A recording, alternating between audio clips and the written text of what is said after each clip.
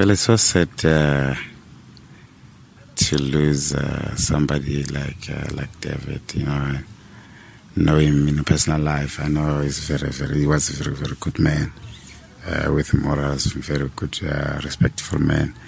So to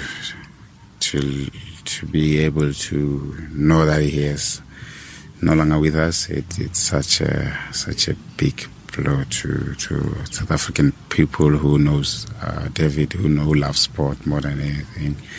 And I just want to send the condolences to his family and the loved ones. I think it's sad. The relationship was big and deep. We always chat about our village more than anything, our lives, and how we should handle ourselves in private, in public space. But I learned a lot from him, because he really helped me in certain things that in personal level. So we will miss him dearly.